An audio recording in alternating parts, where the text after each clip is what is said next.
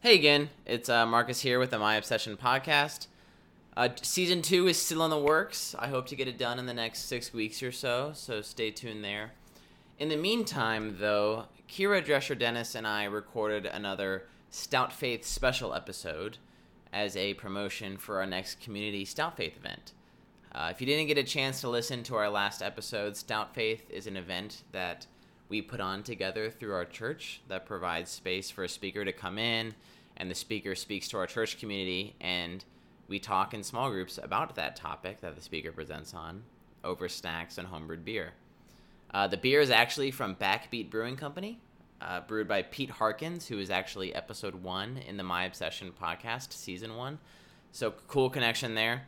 But Stout Faith is a great time. It's a great space to engage one another in a safe, non-threatening environment, which is not something that we experience very often in today's world. So, our guest for this podcast interview is Emily Richey-Smith, and she is going to be our next Stout Faith speaker to lead us in a discussion on the Me Too movement, or the hashtag Me Too movement.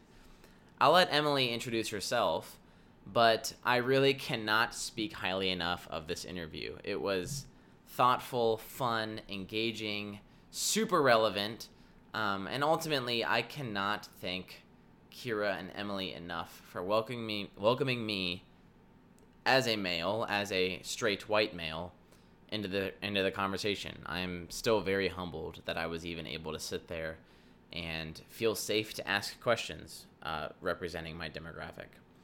So our next Stout Faith event will be on Sunday, April 15th. That's in Salem, Massachusetts. That will be at the Salem Espacio, which is a great community program space sponsored by the North Shore CDC. Our Stout Faith event will start at 6 p.m. on April 15th. So if you're in the area, we'd love for you to join us. But let's not waste any more time. Let's shoot over to the episode. Just a preliminary note here. Again, this interview is going to be on the hashtag Me Too movement. For those who don't know, the Me Too movement is a hashtag that has been used on social media to help demonstrate the widespread prevalence of sexual assault and harassment, especially in the workplace. And because of the nature of the topic, I'm giving this episode a big, fat, red content warning, as the episode will contain discussion of sexual violence and sexual harassment. So if that matters to you, feel free to skip this episode. No harm, no foul, no big deal. Or put it on pause until your listening environment is a little bit more safe and secure.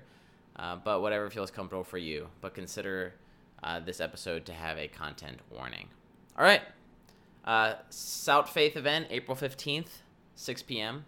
Be there. Come drink beer with us and talk about the Me Too movement. Let's kick it over to Emily and Kyra. Enjoy it. This is a podcast where I talk to people about the things they're obsessed with. My name is Marcus Privet, and this is My Obsession.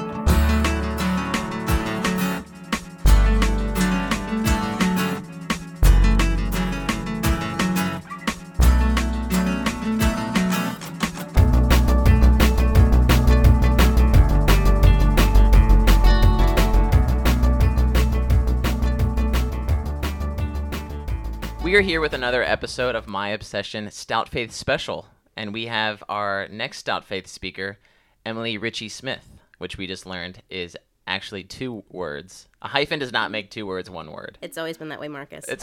I don't think it has. I think hyphen plays some sort of role in compound word. If there's no hyphen, it's a compound word. If there is a hyphen, it becomes not a compound word. Not a compound word. Okay. What's another example of sandwich? Okay. If there were a hyphen between sand and witch, it would be incorrect. It's a compound word. It would be two words. It can't be a last name. I mean, I'm not going to say that you're someone who's maintains 2 individual last names, sand, comma, witch, with a hyphen. Those are 2 separate ones. I'm not going to lie. I did not come prepared with any of this information. I do have my phonics ABC stuff. I left that in the car. My mom's a preschool teacher. I can tap in. Okay. We might have to phone a friend later on. And we'll go back to it. She's actually teaching right now because she teaches adult ESL as well. So okay. they cover can't phone hyphens? any friends. She's entry level. So no. Hyphens probably aren't covered. No, not imperative. Okay, well tonight we're not talking about a hyphen. We're talking about a hashtag. Oh, that was really good. Did you like that was that? a good transition. Yeah. That was a good one. So, welcome to the podcast, Emily. Buckle in. I'm floored. Yeah. Holy smokes. So we have Stout Faith coming up on April 15th. That's Yes. closer than you would think it would be. We're in April now. Terrifying. It's true. And you are our featured speaker on the hashtag MeToo movement. Mm-hmm. Now, let's just talk about that name for a second. Would you say that the name is it creating something that wasn't there before, or is it recognizing something that's already been present and it's just kind of like branding it and pushing it forward? It is absolutely recognizing something that's been here since the age of time. And the creator, Tarana Burke, who created it in 2006, originally... The hashtag? Yes. Well, so it wasn't a hashtag at that point because hashtags didn't really exist. Twitter wasn't really a thing. She actually The created... Dark Ages. Yeah, I know. Yeah. Shout out to 2006 me. I don't really know what I was doing. Oh, I was running around volcanoes because I didn't live in the U.S. But she created a MySpace page for her. She was working with inner city youth in Memphis, I believe, and it was created to recognize something that was here and created to quote create empathetic activism. Those are her words. Yeah, I actually saw it too. I quoted, she had a quote that said, "Give people a sense of magnitude to the problem." Absolutely. Was why she created it in the first place. Kyra, you want to go ahead and introduce yourself? Oh, yeah, sorry. Let's do that. Hey, girl, hi. Hello, so I'm Kyra. I'm also part of the Stout Faith team. Also a very passionate feminist, so I also really care about this issue. So I think that's pertinent to this podcast. Kyra, you crushed it on the last interview with foster care. So you're back. Thank you're back you. on Yes, the mic. I'm back. I'm back on the mic. Happy to be here. Happy to support the conversation. I think it's super important. So thank you. So would you associate the Me Too movement specifically with social media? I mean, you mentioned MySpace. So social media is absolutely a vessel in which it's conveyed quickly and to a large amount of people. But there's Me Too, hashtag Me Too still comes out to play. You know, if I'm with, I typically don't do it with our women. I work at a safe home for sex trafficking survivors just because of boundaries. But if I'm with a friend and she says this happened, blah, blah, blah, blah, blah, I can say Me Too, and that encompasses the movement and the entire intended result, which is, again, that empathetic activism, and to create that solidarity and say, hey, it's happened to me as well. And that simple 1, 2, 3, 5 letters, Me Too. Hashtag is a bonus. 6. But, so it's not exclusive to social media. Okay. Before we even jump even further into the Me Too, could you talk a little bit about your job and what you do? Because I think that's super important to why we asked you to be here for this discussion. For at least for me, like why we feel like you are a voice Me that's too. needed for needed for this. Hashtag SOS. Yeah. Yeah. So I work at Amira Inc. There's going to be some huge news regarding the name coming Saturday that I'm not privy to tell. But so we'll leave it at intrigue. that. Yeah, I know. Super intrigue. Yeah.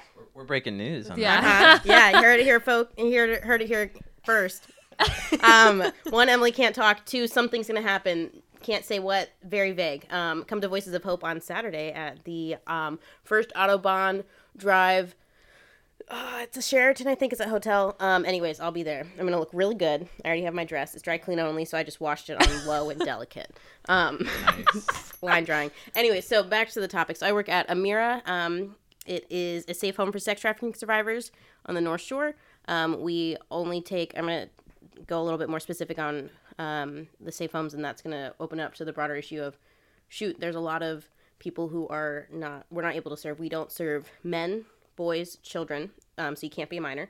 We only accept, legally, we're allowed to accept 18 and older women, but we typically don't accept that young. We are unable to provide any kind of residential services or anything really beyond referral services to any kind of transgendered survivors. And we really don't have the resources for any kind of foreign national survivors who have any kind of outstanding immigration aspects, especially in the given day and time where immigration is not really a thing anymore. It's kind of a, hey, good luck, see you on the other side in 16 years if you haven't been killed by the thing you're trying to seek asylum for. And so we accept the small demographic of 18 and up women from all over the country, as we are really the only safe home for survivors on the New England, really on the East Coast, north of Pennsylvania. Wow. There's I a don't few. think I knew that. I definitely did not know that. Yeah, so we have That's crazy. We have a big partner, Restore NYC in New York City. Mm-hmm. But that's really it. There's a network of, it's not a safe home, but there's a network of resources for survivors in Connecticut called the Underground. But now we've just gone through all the resources really for survivors in north of Baltimore. I mean, big question, Wow. but why aren't there more? Because it's horrible work. It takes, we have an individualized program for each of our women. Wait, say that again? We have an individualized program for each of our women. Okay. So we have 4 phases, 30-day program, in which we invite our women, a new woman to come in for 30 days. And we get them set up with psychiatric services, physical, vocational, spiritual, social, and emotional services, which is...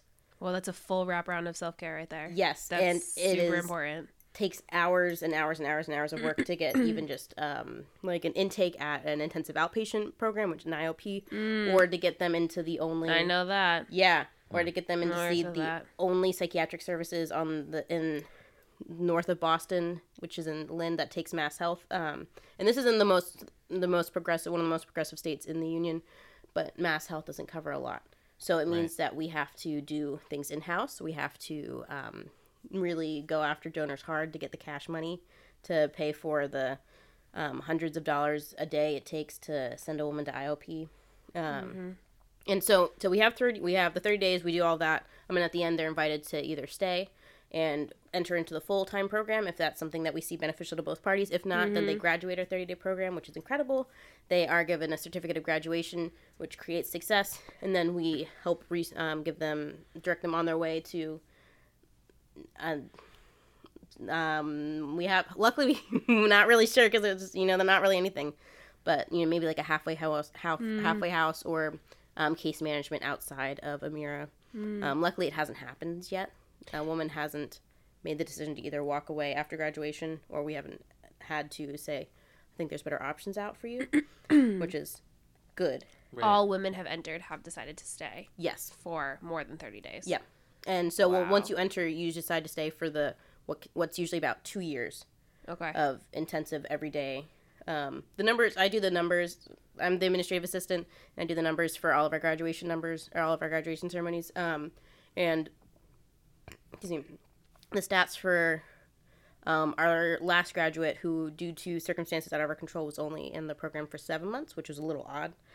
She did 4,648 hours of programming in those 7 months, and that doesn't include all the anxiety attacks that she had at night, all the nightmares she had, or when she was just sitting and journaling and crafting, working on that. Those were just structured hours.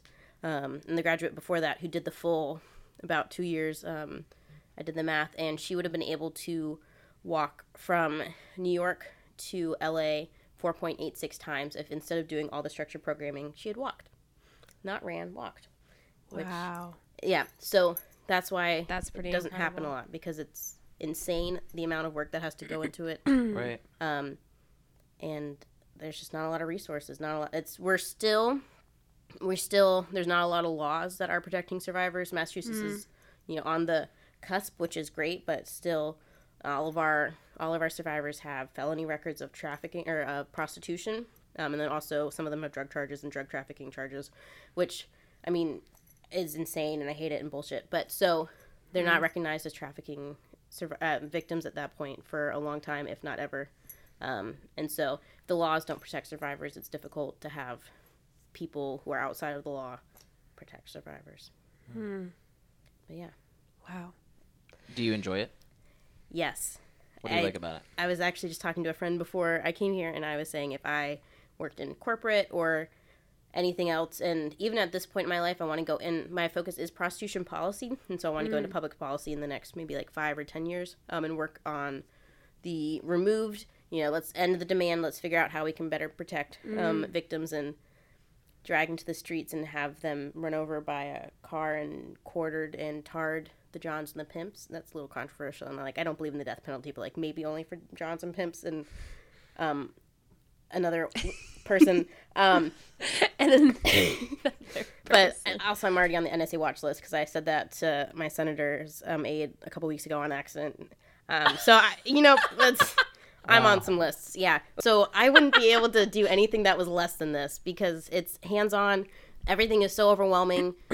There's police brutality. There's insane sexual harassment and assault, which we're talking about. There's environmental disasters everywhere. People are being arrested for trafficking or for being arrested for prostitution, even though they're trafficking victims. And so if I had to just sit at a desk and just look at the news and just be crunching numbers from some rando thing that I didn't really care about, I would go insane. And so this is a very grounding thing, and it makes me feel beneficial, and I think it's the only way that, I'd be able to continue to not just crawl into a hole filled with, like, art supplies and just never come out, which isn't beneficial to anyone, possibly even me. I have a question then. So, I mean, Emily, you definitely work on the... If we created like sexism and the issues of like hegemonic male communities in a line, you work. If it was a spectrum, you work on the far end of sex trafficking. Like that is the whoop. Like it literally cannot get more extreme. Bad. Yeah, it can't get worse than that. Yeah. So in terms of like, not that I want to put these on spectrums. Like we're talking about the Me Too movement. Yeah. How do those two connect for you? Yeah. Where is the connection in our culture, and then how do those blend? How does that lead to the extreme of sex trafficking and stuff like that as well? Like, how do you see those two in a connection? So there's a couple different ways. So if we're looking at the simple act of saying Me Too, that empathetic activism within the survivor community. So there weren't any really safe moments. Amira's been open for 2 years last October, so it'll be 3 years this next October because that's how time works. But anyone who was a victim before 2015 had to go on their own. And most of them didn't make it because, for obvious reasons, that insane amount of trauma and sexual violence is a specific kind of trauma that will just destroy you. It's very insidious. Yeah. Horror movie name here. Right. And so that the Survivor Collaborative together has created living survivors, which is way better than dead survivors. So being able to say, I have also felt this way. This is something that I can understand, and this is something that I can empathize with, and have that solidarity together. We have a survivor mentor leader on staff, Cherie Kreider, who's incredible.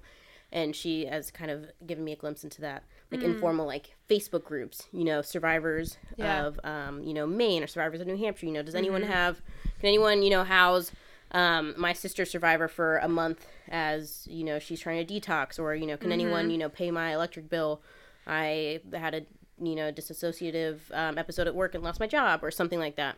So to have those sister survivors, that kind of community bond over something that's so horrible and has happened to every single one of them is really important. So there's that. But then also just looking at what has sparked the Me Too movement, which is sexual harassment and assault in general, which itself is a spectrum. And I mean, absolutely. I wouldn't say that, rape is a 10 and then, like slapping someone's butt is like a 1. Like, they're not point worthy because they're all horrible. Yeah. And again, that invasion of privacy and self-rights and objectification. Yeah, exactly. Yeah. But it all starts, and maybe not every, John slapped their coworker's ass in their cubicle farm, but they all have similar attributes in which they are able to objectify women, and they're able to see, and men, honestly, objectify men, women, and children, objectify others, either as sexual objects and or as something to exist for their own personal pleasure, which is, we all exist for ourselves and to glorify God, so that's absolutely incorrect and not true in any way, shape, or form. And so that can snowball, in which at the end of the snowball, they find themselves purchasing sex, pimping out women, trafficking, or even just condoning the behavior and saying there's nothing wrong with buying sex. Right. Side note, prostitution's not a thing. You can fight me on it. You guys probably, because we have a time thing, and it'll take a little bit. I have to stretch and stuff. But the majority, there's not really any real, polling, because prostitutes, quote unquote, for everyone who aren't Kyra and Marcus who saw me do the air quotes, they're not, going and registering regularly to vote, or they're not going and answering the phones for public, hey, can you answer a few questions about the state of the democracy currently? But the informal numbers of what we've had is at least 80% of quote unquote prostitutes who are out on the street were victims of sexual assault by the age of 5. So that means 1, 2, 3, 4, 5. One of those years, if not all those years, they were victims of sexual abuse. 80%. Yep. Wow. Yeah, and that's the low end. I've worked in safe homes. I've worked in 2 safe homes. The biggest one on the East Coast, this side of Tennessee, in Baltimore, and every single one of the women that we had 20. Every single one of them fit that bill, and so that's something I can look at it and say that makes sense because I've seen that in real life. Right. But so yeah, prostitutes is not a real thing. No one wakes up and says, I'm going to sell myself repeatedly to people who abuse me and rape me, and bring printouts or mobile gift sets of porn and say, I want to abuse you like this.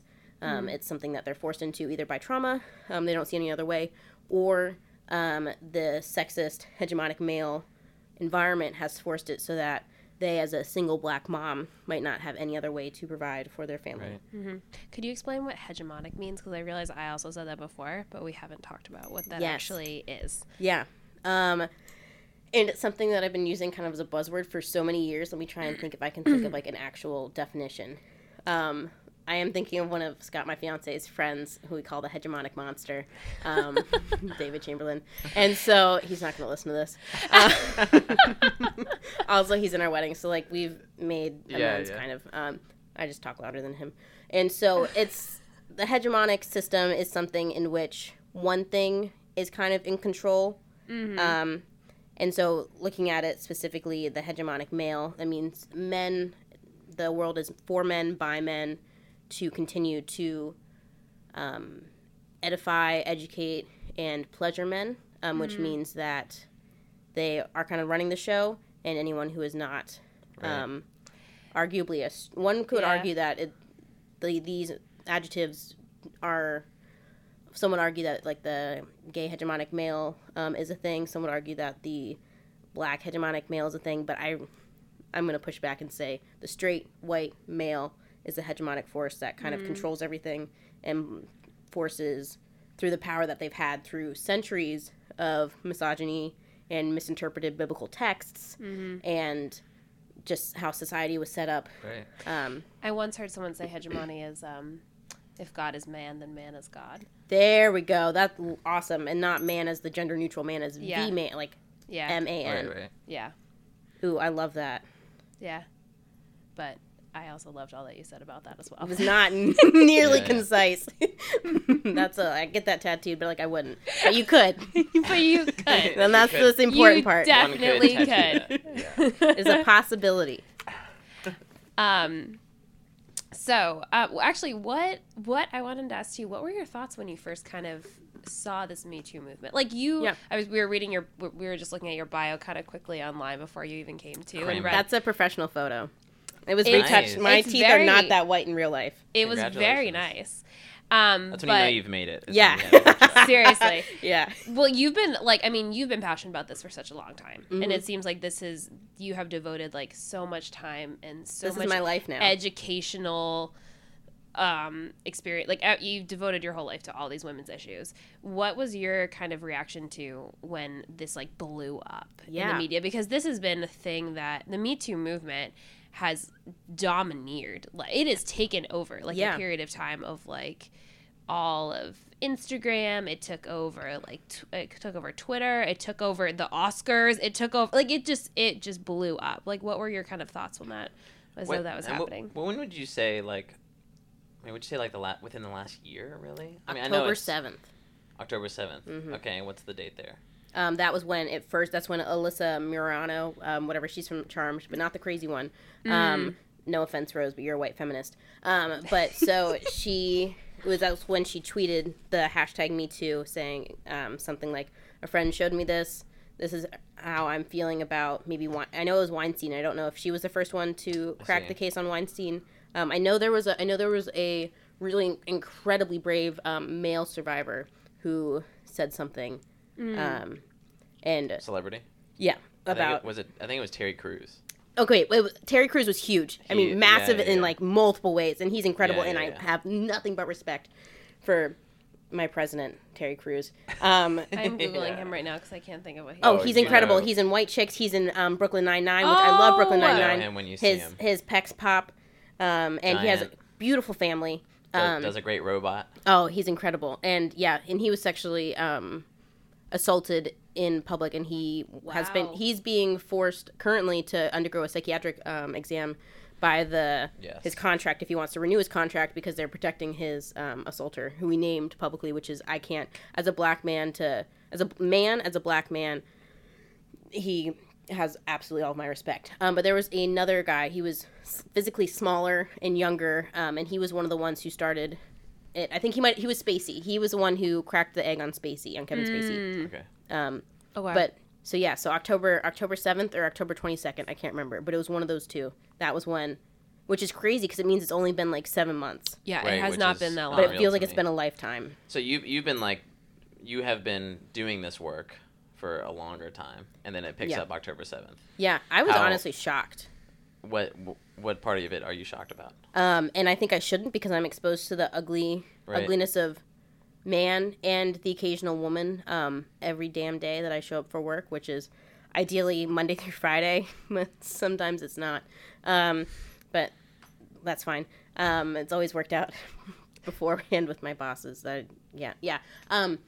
But I'm not engaged in media or any kind of movie star aspects. I didn't even live in the country for the majority of my life. I guess now it is actually the majority. But I was just floored that specifically within the media, the Hollywood, that this had all been happening, and there was just kind of been like a secret sister, kind of like that secret, survivor sisters, the solidarity, the secret whispers that, hey, don't work with him, or whatever happens, don't even look him in the eye because he's going to try to rape you tonight, or he's going to, if you don't sleep with him, he'll spread malicious lies about you, and so on and so forth. And occasionally with that happened also with women, don't look her in the eye, don't work with her, because she's real grabby, which is just, she's assaulting. She's an assaulter.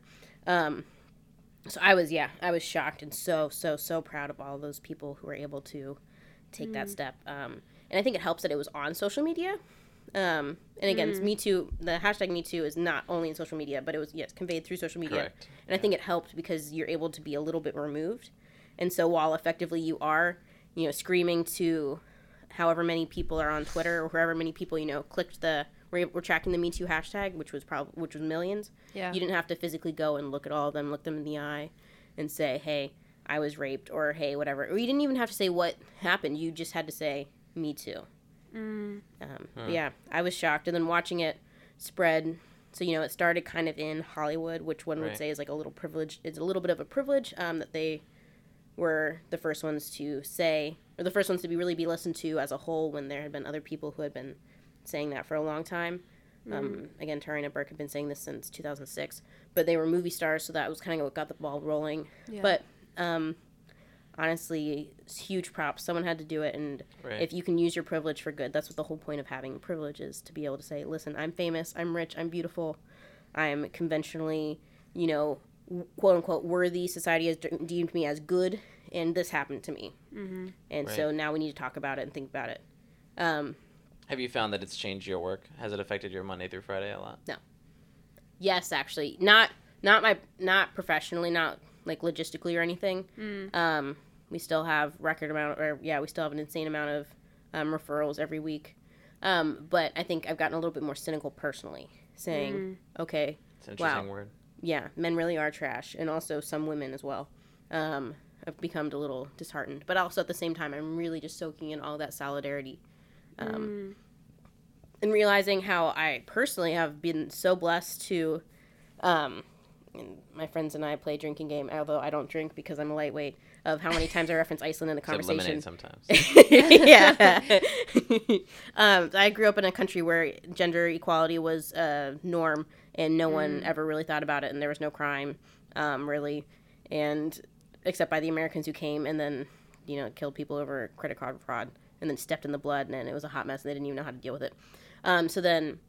So I just kind of thought that was the norm, and so that kind of carried over into the U.S. because, no one really talks about sexual assault or sexual harassment or, like, hey, I got raped, or, hey, even just little things like he slapped my ass as I was running by, ah, ha, ha, that's a compliment. No one really talks about that, so I just assumed it was the same way, even though I knew it wasn't, and so then it was kind of like, oh, let's really think about this and confront it, I can't hide that it really is happening, and so it was interesting to watch it move from Hollywood, Me Too to Me Too, all the way to Me Too South Korea. You had one of the big K-pop stars is being currently investigated. Yeah, I heard that. Wow. Yeah, over sexual assault, sexual assault. I think it was rape specifically. Me Too Church has been really interesting. Like, I always kind of knew that youth pastors specifically were someone to young male youth pastors, like in the mid-20s to 30s, were something to look out for. And I was kind of told that by my youth group friends at church, the conservative PCA church that I went to. But it was interesting to see that was not isolated, and that happened a lot. And how many times, with that comes a lot of heavy luggage that I'm sure we don't have time for today, but how many times that the church told the survivors, both male and female, to, that was your sin, you need to deal with it with God, or like he reconciled, he said he apologized, and, maybe even said a sorry to the board, like, why can't you move on now that you have, in the name of forgiveness. Yeah, exactly. Christ died for his sins too. Well, like, his sins raped me, so, like, how does that, because sexual quote unquote sins are really just sexual violence. It's just so different from any other thing. So it didn't really affect my work, but it affected my nice large heart that's a little marbly, but it's like a nice tasteful marble. Would you say that that's where you are right now? Yes. It's helped. So I have a super cute male fiance. He is 10 out of 10. I do recommend, except he's mine. So you're going to have to, like, find someone else, and I don't think they exist. It sounds like, so for all who are interested in Kyra's personal life, she is married to I am married. someone that... Who also does identify as a feminist, so that was very important to me. Also, exactly. I'd like to acknowledge that. Yes. So seeing healthy relationships in my life have helped healthy same-sex or gay relationships with male-centric, seeing healthy relationships that involve males in my life has kind of helped restore that. But it's just kind of like, shit, there's so much more work that needs to be done, because not only do I need to, my specific focus now is working on the aftercare of the end products of what started in the very beginning as, workplace harassment, or even just like workplace, sexual like misconduct that now resulted in repetitive rapes of women of the age of 12. So now not only do I have to heal the women, I have to heal or work and educate the men, which is such a long and tedious and exhausting thing. So I'm really going to be counting on Scott and Matt and the other feminist men to be kind of holding that emotional label and really going to their friends. I mean, hopefully the majority of their friends are feminists, but if, like, their friends, have intrinsic, a little bit of misogyny, or, just kind of like being taught that, men have been taught so many different things regarding women, just kind of saying, hey, that's not cool. Let's talk about feminist theology, or let's talk about why this is inappropriate, and let's talk about this small little objectifying comment you made, because that might be indicative of a smaller thing. Yeah. Wow. Oh my gosh. So many heavy things, guys, but so important. I thought of so many questions while you were speaking, and now I feel like that's how I feel they too. just like poof out of my brain. I literally was like, okay, I'm gonna remember that one. I'm gonna remember that one. I remember, and then I stopped talking, and they were like, gone. Gotta go. God, they just left my brain. Well, okay, I guess one question. I think as this Me Too movement has come out, I think there's a lot of people that have expressed a lot of confusion. Like Yeah. people will say, and I've had these conversations with people, and they'll say, I don't really, like, I'm a little confused. Like, where is the line? How do we talk about this? How do we understand, like, what like this conversation of like what is appropriate? Yeah. What would you say to that too? Because I think there a lot of people have grown up in a society, in a culture that this was not a thing. Yeah. Like they just accepted that. Like I've even had some conversations with family members of mine who like they were in the working world and in the 80s, and like everyone just knew the people to stay away from, and they were like, oh, they're just so-and-so is just so-and-so. Yeah. Right. I feel like how do you approach the conversations with people like that who have this level of kind of confusion of like what is appropriate, what isn't appropriate, and how do we like bring them into the conversation as well? Because I think there's also men who are now like, I don't think I've done it. There's kind of this like babbling now of a lot of white men kind of like, I just want to make sure that I'm understanding this. Like I don't know. I guess I'm babbling now too, but I do think that is a big piece of this conversation, and a lot of people feel like they want to understand, but are still wrestling with like what is this, and this I guess this generational piece is what I'm really talking about. Yeah, absolutely. Can I say a comment on that too? Yeah.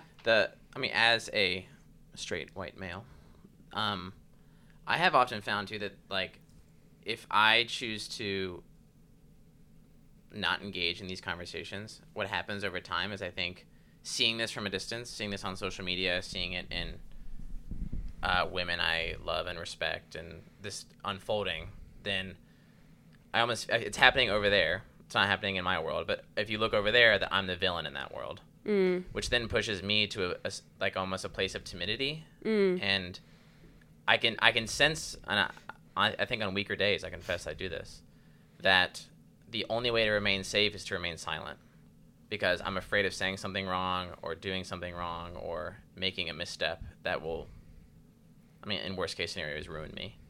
And so, but you're sitting here celebrating Scott, and you're saying we need you, Scott. He's so cute. He's doing 10 out of crafts right 10. now. Yeah. Yeah, getting mad props. He's doing crafts right now. And so, in an ideal world, I assume that Me Too pushes straight white men to action. Absolutely. Right? And not to timidity. Yeah. But I my fear is that in making them nameless villains, that is pushing them to the corners and saying, stay out of our way. Yeah, and that's absolutely something that's come up. And so let's talk about a couple things. Okay. One, addressing the straight white men who are primarily the perpetrators. There are absolutely gay men who do this as well. And some would argue... And women, right? Oh, no, absolutely. Yeah. So there's gay men who do this, straight men who do this, bisexual men who do this, bisexual women who do this, lesbian women who do this, straight women who do this. Side note, there was really frustrated. There was a California legislator, female legislator, who was really vying. She was, vocal about the Me Too movement, vocal about, sexual harassment, sexual assault. It turns out that one of her aides, one of her young male pages in aides, had the courage to come up and say, hey, she's been, asking me to sleep with her. She's been, grabbing my butt, and it's really inappropriate. And so even those who are self-proclaimed feminists are also doing this. And she was obviously not a feminist, and she has a lot of issues to deal with, and one of which is that she is a serial assaulter and harasser and does need to go to jail or prison of some kind. But not until prison reform, because that's insane. That's neither here nor there, but one would argue it's always here. That's going to be part two. One would argue it's always there. But so... Next out, Faith will bring Emily back to talk about prison reform. Emily's back. Prison pipeline. I've had the conversation, or I've had the microphone for too long. Let's hit it up with a black woman or anyone else who's ever been to prison. I have not. And again, I'm on lists, so maybe by the time by the time we touch back. And so anyone can do this. What it looks like but the majority of them are straight white males. Statistically, absolutely. Right. But as the like historical power holders, colonizers, if you correct. will. Yeah, yes. Yeah, great word. So what you need to do, you have the responsibility to educate yourself. Are you speaking to me right now? I'm speaking to you, okay. Marcus, and then you, the audience, if you're a straight white male, and really everyone, but specifically straight white males, you need to educate yourself. You need to be reading. You need to be listening to women. You need to be listening to people who say Me Too, whether that's male, female, and somewhere in between. And you need to be doing real serious hard work of self-examination, reading Rachel Harriet Evans, anything that says, hey, what is this thing that I've been taught that I need to unlearn, whether or it's however small, because those small things will, when you're tired, when you're hungry, when you're angry, when you're lonely, when you're halting, then those things, when you're uncomfortable, the things that you've been taught and have yet to unlearn or what used to be comfortable to you will come out. And I've said racist shit in the past because that's what I've been taught. And then I'm like, this is, I was in an anxious situation. I didn't know how to respond. I said, that thing came out and I said, hey, don't say that. That's bad. That's not how you feel now. That's not indicative of your current character. And then I was so anxious and overwhelmed that I just said it. And then I was like, oh, that's horrible. And, I had to make amends and reparations and apologize for that in the future. And I lost trust because of it. Yeah, praise God for that process. Yeah, absolutely. But so educate yourself. Have these honest conversations that we're having now that are rooted in respect and love and tolerance. At book club, at church, we're talking about racial reconciliation and having the love, boundaries, and trust and guts to say, hey, you said this. I don't think you meant anything by it, but this is what it means. Correct. In a culture that is different than yours and it might have different kind of meanings and things. So having those honest conversations with people you trust that are educated, and hopefully you'll be educated as well. And then also in the turning around and then sharing that education and doing the emotional labor for women and men who have already been, who are survivors because we're exhausted, turning around and doing it to your fellow man, regardless of the color or gender, because statistically men are those assaulters and harassers, are on the other side of the Me Too. And it's really sad because I feel like we need to honor the fact that like no one, it's ingrained in people. It's this thing that we've, unfortunately, white, straight men in our communities have birthed into this culture of being given all this privilege. And so many people, they have to learn it because they don't even recognize it in themselves. Yeah. And so it's not something that we, it's not work that we can really, when we're talking about, obviously we're talking about sexual trafficking and we need to fault people for things like that, but I'm saying that a lot of the sexism that's ingrained isn't people's fault.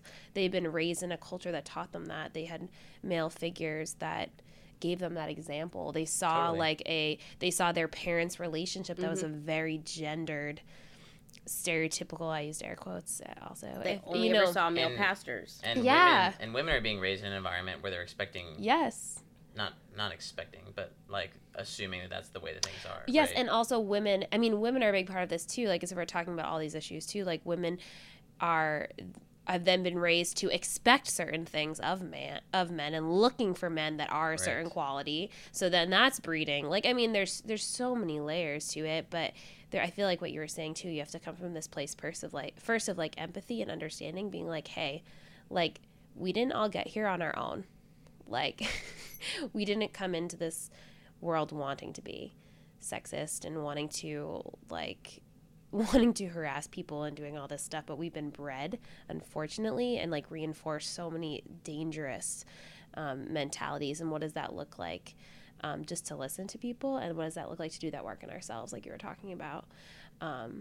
What does it look like to bring humanity to John's, and to understand how they got where they were, is some of the most insane work that you can do. Yeah. But so important. Everyone needs to be humanized in this, and everyone can be redeemed. Yes. Absolutely. Do you think the Me Too movement believes that? I think it's I think it does. I think it does believe that. I think that there's so many. You should answer that though. So I'm going to say theoretically yes, and maybe as maybe individuals, the Me Too movement says yes. Yeah. But it has to be real, there needs to be real turnaround. There needs to be real owning of the perpetrators' actions and words and thoughts and deeds, and saying, hey, I really apologize. This is what's happening. This is why this is happening. This is a very detailed list of how I was wrong. I'm going to pay for every victim's, intensive therapies. I'm going to donate, $1 million to the Time's Up movement and the legal fees. I'm going to not just like running to, sex addict rehab in Palm Springs. I'm going to do real work, and I'm going to actually do something. And I'm going to step aside from the position of power that I have, because I realize that that is something that I cannot have and really shouldn't have ever. But I need to work on myself. So if something like that was to happen, yes. I don't think of, if we're looking specifically at the Me Too movement in Hollywood, I haven't seen it happen yet. And the unfortunate thing is, with that, the reason that they got caught, like the reason that they are exposed, they're on that side of the Me Too movement. My phone, it's not on silent. Keep going. So the reason that, they were kind of exposed by the Me Too movement. So it's not that they willingly said, hey, I've done this. Right. I realize this is wrong, by a beautiful, friend who said, hey, you didn't realize this, but every time you slap someone's butt, it's objectifying. Or every time, looking at Aziz Ansari, every time someone doesn't explicitly say no, but they're crying and they're trying to go home, and you still have sex with them because you're coming from a position of power and they want to be connected to you, then that's a misuse of your power. Then that's bad. So they were exposed because the masses said, you suck, you do this. So, and with that does not come real change. So maybe if someone preempts it and says, hey, I did this is horrible, and I'm so sorry. But like before someone has a legal case against them. Correct. Right. Because have you heard of any stories there was like that? There was someone, I can't remember Sorry, who. cut you off. And because honestly, there's been so many. But someone came and said, hey, I did this. They did a nice letter on Twitter. I did this. I'm stepping down. I'm paying reparations. It may have been Mark Wahlberg. Maybe. I don't know. It was a white actor, which they all kind of look the same. But it was theorized. It was in the middle of the Me Too movement. And so I think he got spooked. And someone had said, listen, like, I already signed a silence agreement or whatever. So he'd already kind of, Right. said, preemptive, he was preempting the strikes of the Me Too. So I haven't heard of anyone who's been actually redeemed and has said, this has actually happened. There was, I can't give you names and specifics, but I'm pretty involved in the video game industry, which is very male dominated. Gamergate. Oh yeah, I mean Gamergate. Some people point to Gamergate as like the beginning. Oh, absolutely. Of all of this, which is really interesting. But there was one. I don't know what that is. What's Gamergate? Gamergate was, well, it kind of took on like a larger movement, but it started on this one example where there was this fighting game tournament being streamed online. Okay. And there was one woman in the tournament, and she was playing, and there's thousands and thousands of people on stream watching, and basically the guy running the tournament would get people on the stream would request the guy to do things to the girl, like while on camera while she's playing. But she's the only girl in the room. There's 15 other guys in the room. Like, it's the gaming culture is also has been very disrespectful to women in general. That like they have to be one of the guys, so to speak. But also be willing to pleasure the guy sexually or in any kind of like Correct. ways that they deem fit. Correct. Yeah. But then that just like slowly, that moment happened and the outrage happened. Okay. But there wasn't. So going back to what I'm thinking of, there was an example of a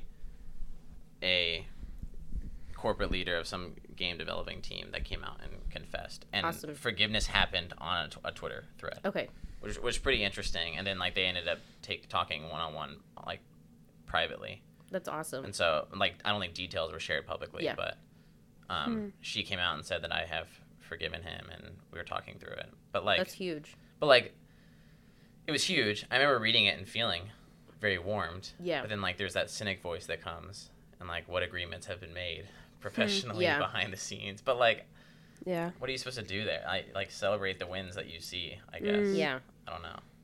So, I mean, this just goes, I think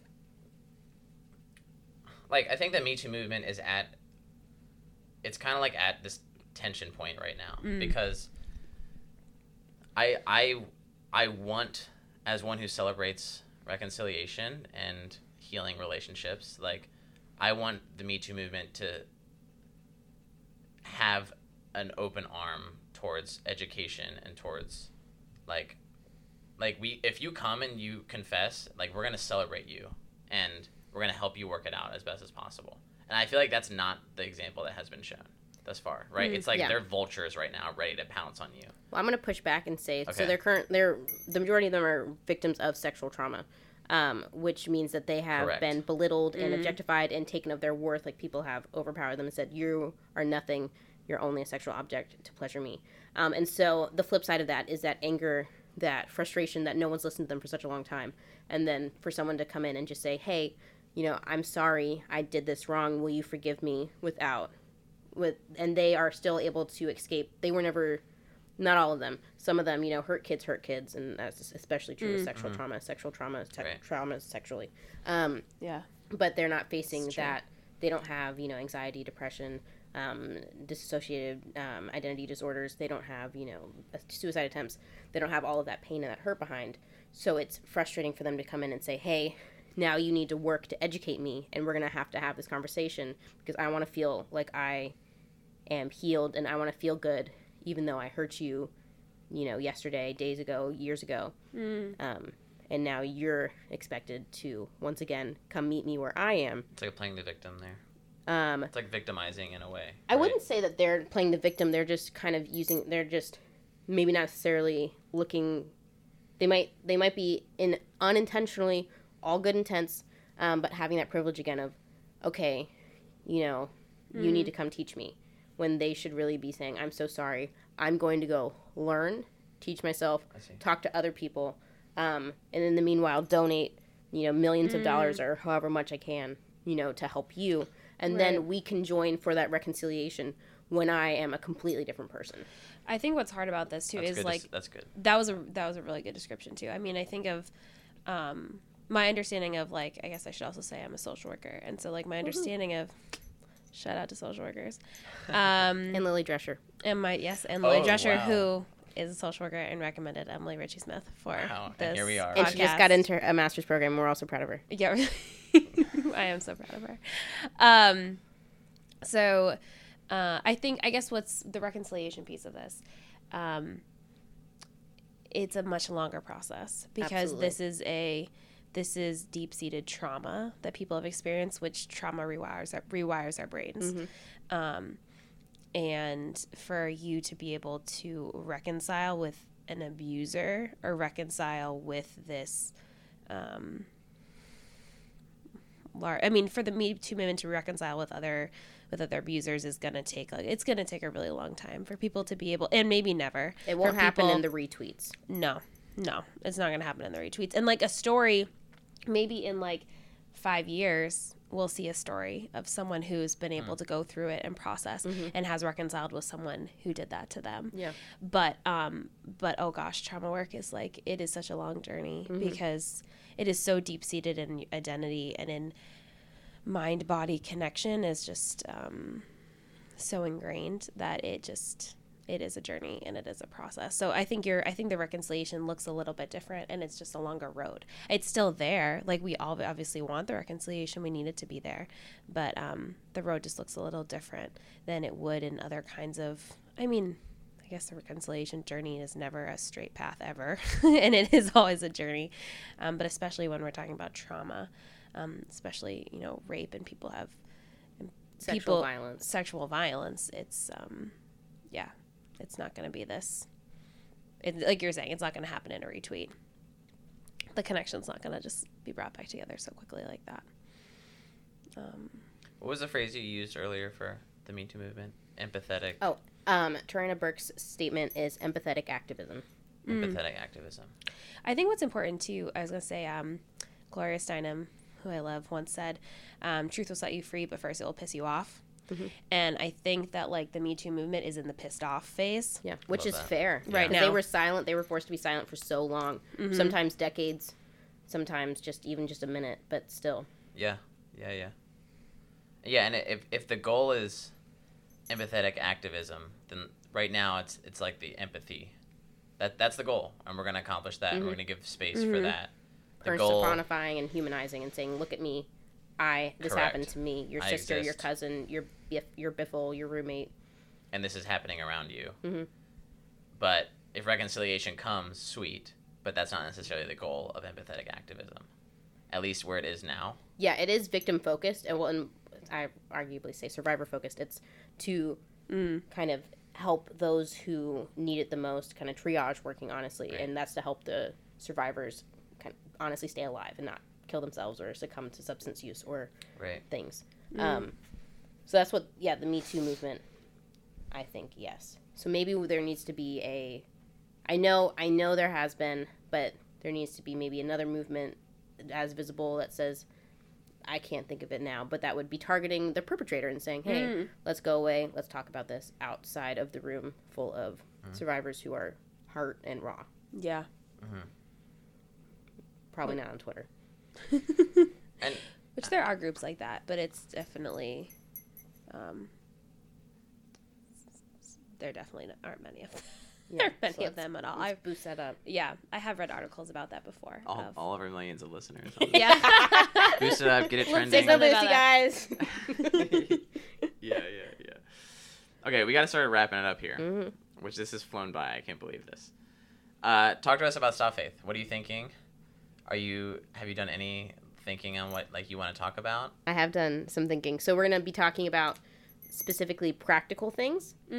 What to say to a coworker, what to not say to a coworker. I have some ratios, some easy to remember things. We're going to talk about the 7-to-1 rule, which I don't want to throw all my cards out of. Don't. Yeah. Don't 52 Let's leave them wanting more. Yeah.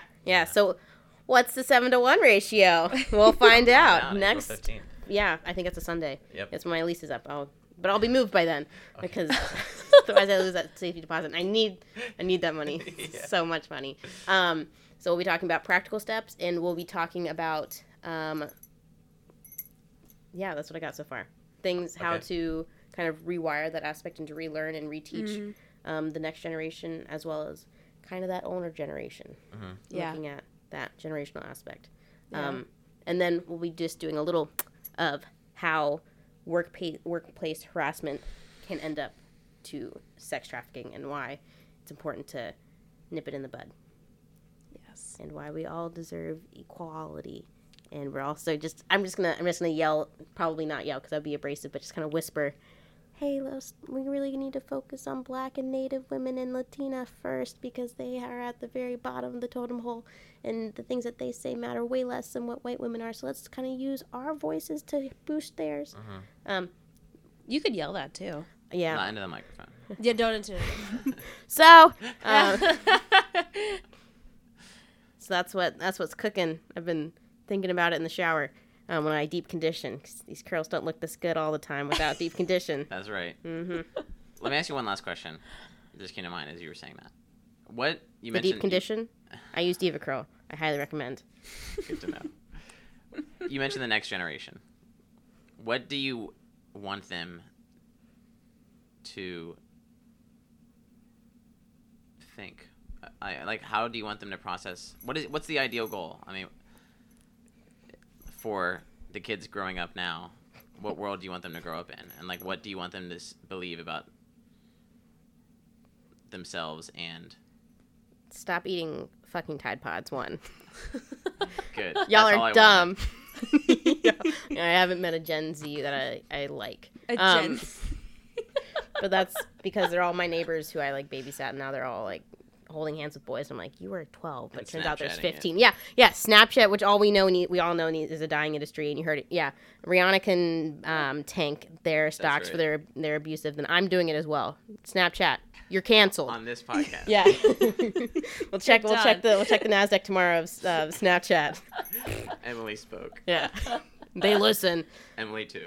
But I want them to that empathetic activism, that solidarity to really rally behind the minorities, those who have encountered violence of all kinds, and to lift them up and saying, hey, we can do better, we have to do better, to kind of borrow the Parkland kids' words, which is a good example of kind of what I want to see. So the Parkland kids are white, rich Floridians, and we can argue that Florida really shouldn't be a country and should be sawed off into the Atlantic, which I will agree with you, and I will bring you a saw.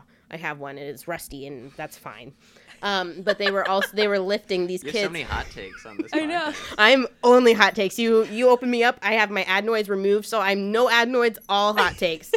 Tonsils are still there, though. A little problematic. And so they have been lifting these privileged children, honestly, of gun violence, have been lifting up Black survivors of gun violence. You know, the Black kids at their school, Chicago kids of the inner cities. So that's what I want the future to look like. Less guns, more solidarity of all cultures, of all genders, of all sexualities, and especially of all races and economic levels. And I want them to lift each other up and say, we hear you, we're going to do better, and we're going to try to take some of that emotional labor off of you, and we're going to self-educate. Wow. Only 10% of them. Oh, my goodness. Well, we can get tons of other statistics at Stout Face. Coming at you fast! April 15th. And Root. 6 p.m. We're going to meet Espacio. at the Espacio in Salem. Have you been there, Emily? No, but It it's rocks. on my, I'm going to be there soon. You're going to be there soon. That's Yeah. right. You'll like it. It's really nice. If you're in the area, please come. And, We'll be there. We're pretty hot. Yeah. Multiple ways. It's going to be hot takes, hot kids, us. Adults. We're adults. All right. And that's where we're going to end. Emily, thank you. Thank you for having so me. much, Emily. Thanks for listening to another episode of My Obsession. If you enjoyed this conversation, it'd be a huge help to me and others if you rate and review the show on iTunes. That really does go a long way. Finally, I want to talk about your obsession with you. If you'd like to appear on the show, email us at myobsessionpodcast@gmail.com. My Obsession is produced by me in my bedroom while drinking a cup of coffee. All guests' opinions are their own. Music is written and provided by the artist State Shirt. I am Marcus Privet.